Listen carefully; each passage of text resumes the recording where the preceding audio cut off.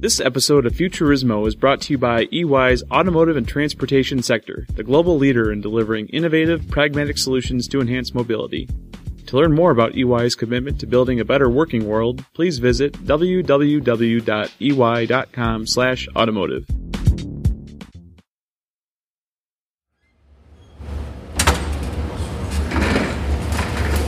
Okay, so what you're seeing here is our simulators. This is Tom Finnis. And I'm the Recruitment and Outreach Manager for Western Michigan University's College of Aviation. It's a chilly, overcast afternoon in Battle Creek, Michigan, and Tom and I are in a large hangar with white paneled walls. Scattered throughout the hangar are large containers, each one covered in black plastic as tall as a giraffe and about the size of a small conference room. These are Western Michigan's flight simulators, where future pilots learn how to soar. Now, right now, in this simulator, you've got the front half of one of our Cirrus SR-20 aircraft. In the front, you've got a 12-foot screen, 220-degree wraparound screen. So as you're sitting in the cockpit there, you cannot see anything else. All you can see is the screen. We go inside one of the simulators, where two Western Michigan students are training. The fake sky around us is covered in gray. One of the students is in the pilot's seat, maneuvering the plane. The other sits further back at a computer that controls the simulation. His job is to cause trouble. I put the clouds way down at ground level so he wasn't able to come out and visually see the airport with runway markings or the lighting. So the pilot has to rely exclusively on the technology of the aircraft. In other words, he's flying blind. This is Futurismo, automotive news podcast about the drive towards tomorrow. I'm your host, Shiraz Ahmed, and I didn't visit Western Michigan University to live out my childhood dream of becoming a pilot. Though that was an added perk. No, I'm here because we're looking at how technology design influences public opinion, a topic that is crucial to the rollout of self-driving cars. To recap, last time we went back to the 1970s and the advent of auto safety technology to see how one innovation ended up failing miserably. We learned that sometimes it's not how the technology works that leads to rejection, but how it makes people feel. It's not just about the behavior, but the psychology, fear, trust, the confidence. That's Dr. Mark Rosekind. He's an expert in human fatigue and alertness and has had gigs at NASA and the National Transportation Safety Board. Most recently, he was at the forefront of the government's response to autonomous vehicle research as the administrator for the National Highway Traffic Safety Administration. So yeah, he knows his stuff. The technology challenges, the engineering, some of them are pretty hard, but there are a lot of smart people going to figure stuff out. Probably some of the biggest challenges are in the arena around the human. I came to Battle Creek because we wanted to see what a successful relationship between man and machine looks like. And for mature autonomous technology, aviation is where you want to be. There's a lot of history, 20, 30 years of looking at how this has been going on in aviation. So what can we learn from those environments? The history of how pilots interact with planes is fascinating. It goes back to World War II, when Allied force commanders realized many fighter pilots were going down not because of the enemy, but because they were accidentally deploying their landing gear when they meant to adjust the wing flaps. Why? Because the levers felt the same and were right next to each other. Since then, the heightened demands of soaring in the skies has pushed the aviation industry to understand the science of human-machine interaction. Here's how Rosekind describes this work. Happy, sad, anger, fear. It ends up that you can take all the emotions in just happy, sad, anger, fear, and trying to figure out sort of where those fit. Let's talk about fear. Yeah, I sweated the whole way through it, hoping that everything worked. Probably the most scared that I've been as a commercial pilot. This is Captain Dave Powell. He's the dean of the College of Aviation and does a pretty mean Clint Eastwood impression. Yeah. So You feel lucky, punk? That's right. We're sitting in his office surrounded by memorabilia from his long career as a fighter pilot in the U.S. Air Force and Air National Guard and as a commercial pilot. That was my captain's hat, my last captain's hat from United Airlines. We're chatting about the bond between the pilot and the plane. Think back to what we just heard in the flight simulator. Students were learning how to fly blind because in the real world, that knowledge can mean life or death. Powell lived that scenario. He was flying through bad weather into Seattle in what's called a Category 3 landing, which basically means the pilot has lost visibility and is relying entirely on information provided by the computer. The stakes were high. About 280 passengers I think we had that day. I'm not flying the airplane. The airplane is being flown off the autopilot. He pushes the button that toggles the autopilot into descent mode. So I'm holding onto this waiting. About halfway through the nose dropping down, I finally pick up the runway center lights. The wheels touch down, I look out, I don't see anything. That was a very, very intense landing for me, the only one I've ever done. Now, that happens every day. Captain Powell swears by the technology in planes. I remember once upon a time they used to say, real men aren't afraid to let a car shift for you. A real aviator doesn't mind having the help of a computer to help them be better. From his office, he looks out at some of the planes the university owns, lined up, waiting to take off. The power of computing that they have in these aircraft is just tremendous. It's a struggle to try to fly, listen to on the radios what's going on. And oh, by the way, I need to build a flight plan to go down a descent path. Having these computers to do that, they do it instantaneously. That's what computers are great for, that repetition. And they do it probably right all the time. His embrace is kind of stunning when you consider how he started. Everything you did as a pilot was pretty much manual. I didn't even really fly on autopilot until I got into my third generation of fighters. Think about that. In just his career, Captain Dave Powell went from manually steering planes during wartime to instinctively trusting a plane's autopilot to land him and 280 passengers when things looked rough. And that's really what we teach here is really how to use the automation. The future of cars is just like the future of airplanes. It gets better and better, and you get more and more help. And the fact that you're not smart enough to take advantage of that help, who's the fool there? Coming up, we'll sit down with some of Western Michigan students to find out how they learn to put their lives in robotic hands. And we'll get a view from the cockpit of what a pilot has to deal with when cruising at 200 miles per hour. That's after the break.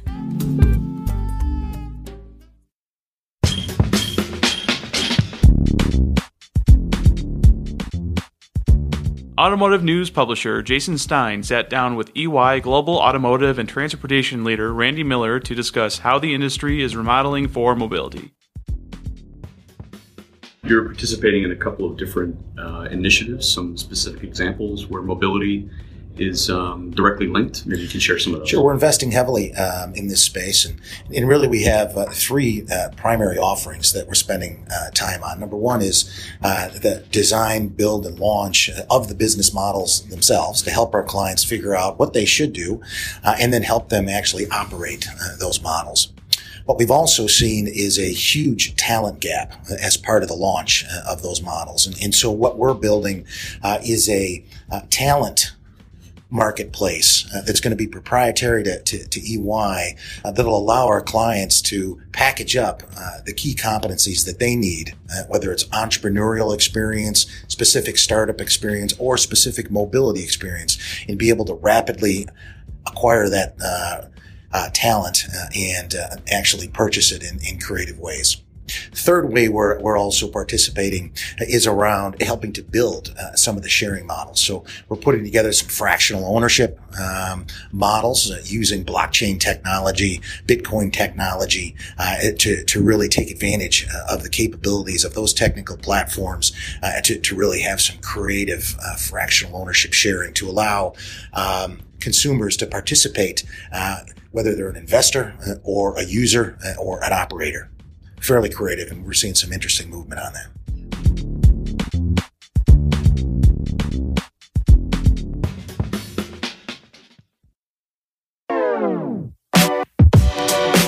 We're back with Futurismo, and I'm sitting down with two students at Western Michigan's Aviation School chatting about losing control. It's where you close your eyes as the student pilot, and your instructor kind of gets the airplane moving, and really at one point or another, you're all twisted around, upside down, all around kind of thing. What do you feel when they tell you, I guess the first time when they're like, all right, you have to shut your eyes and we're going to do a bunch of stuff and then you're going to take over? A little thrilling. It's kind of fun. To me, it sounds terrifying. I'm here with Tyler Herndon and Susie Targos discussing a test the school's instructors put new recruits through. The objective is to get student pilots to instinctively trust what the plane's computer is telling you about your surroundings, rather than what your inner ear or cognitive perception might be telling you. It's really, really fun to see really how the mind can really trick you. Like, I felt like I was completely upside down, and like your whole entire body tells you that you're upside down, but then you look, out the window and you might be just into like a 30-degree bank or something like that. Susie and Tyler are both young, 19 and 20 respectively, and they both came to aviation from different perspectives.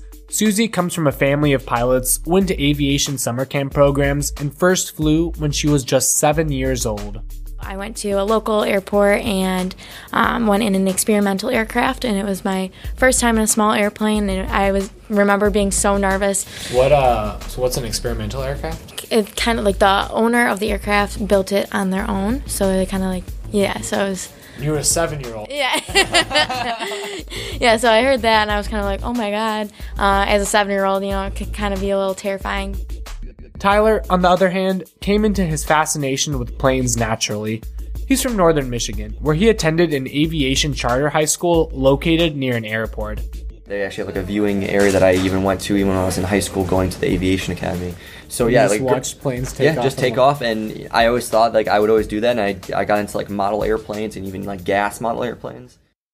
Tyler and Susie sound like many car geeks that I've met reporting. Aviation is just second nature to them. But that intuition needs to be cultivated. It took probably a good 10, 12 lessons for me to actually fully trust or really rely on what those glass screens were actually, perceiving and giving me that data. It really is, again, training your body to ignore everything it's telling you and focus on what those dials are telling you. A lot of that trust lies in the technology itself, the dials and switches and monitors on a plane's console. So, I needed to see a plane.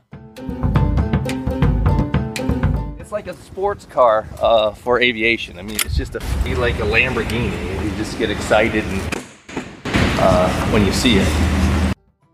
This is Tom Thinnes again, recruitment manager for the school, leading me into the hangar where they keep their Cirrus SR-20s, a gleaming white propeller aircraft. I have to agree, it is definitely sporty. I climb in and Tom turns the ignition.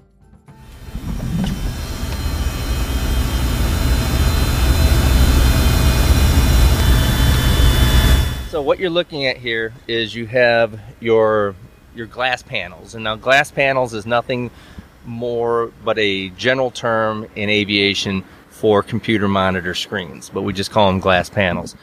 The console is basically just a jumble of buttons, switches, fuses, knobs, and screens. Everything's designed to be within reach and distinguishable by touch. A pilot's job is basically to quickly read and interpret information and then push the right button.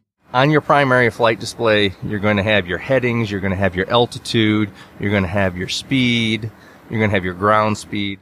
You'll hear it all the time with pilots that they were able to make a decision that saved the flight because of looking at their instrumentation, looking at what the aircraft is actually telling them. And when something goes wrong, the alarms go off. It's kind of like the robot in Lost in Space, danger, Will Robinson, danger, Will Robinson. Danger, Will Robinson, danger, no, Will Robinson. Having never been in the cockpit of a plane, everything in front of me is indecipherable. But for pilots, it seems so simple. Let's go back to the simulator. Tom walked me over to where two students were working on a stripped-down version of a pilot's console. 50 or 60, and then you introduce fuel. Yeah. Store forward, then back to start idle. It was almost like a children's toy. All of the buttons and controls were just printed onto plastic. There was nothing to actually interact with. One student would read off a name from a list, and the other would simply touch it. I asked Thinnes what they were doing. By sitting right here, in a very low sophisticated way, they can understand the operation. They can understand where things are located. Okay, my fuel shutoff switch is here. My throttles are here. So from that muscle memory standpoint, it becomes instinctive. The real feat of autopilot in planes, to me, isn't just the movement of the plane, automatic steering or altitude control. No, it's that every aspect of the autonomous experience, every interaction pilots have with the system, is carefully designed to be understood at a moment's notice. That is what engenders trust. I asked the two students we heard earlier whether they were ready for self-driving cars. Tyler was absolutely ready, but Susie, who first started flying as a child, said this. I am not for self-driving cars. Flying, I believe, is a lot safer than driving. Pilots in general, you don't take the situation lightly. You go out to the plane, you pre-flight, you make sure everything looks safe. It's kind of funny sometimes, when I'm driving on the highway, my parents will be, worried, and they'll be like, oh, are you how's traffic? Or, how's this, how that? And I'll be like, Mom, Dad, I'm going to do a solo cross country. I'm going to be flying by myself, whatever. And they're like, okay, have fun. Here's what I wonder. Will the everyday driver feel as comfortable and secure in a self-driving car as Susie does in the cockpit of an airplane? Here's former NHTSA administrator Rose Kind again. It's going to be all about their emotions. Are they going to be comfortable getting in and knowing it's going to be okay? And that's where we need to be working on this now, because it won't be about the whiz-bang technology that they're looking at. They're looking at whether if I get in this, is it going to be safe for me to actually get to the store? Next time, we're going to finish our look into human-centered design by going into the car. We'll talk to researchers and engineers about how to make self-driving cars not only safe, but intuitive for riders as well. And as we'll find out, that has to do with the language of light and sound.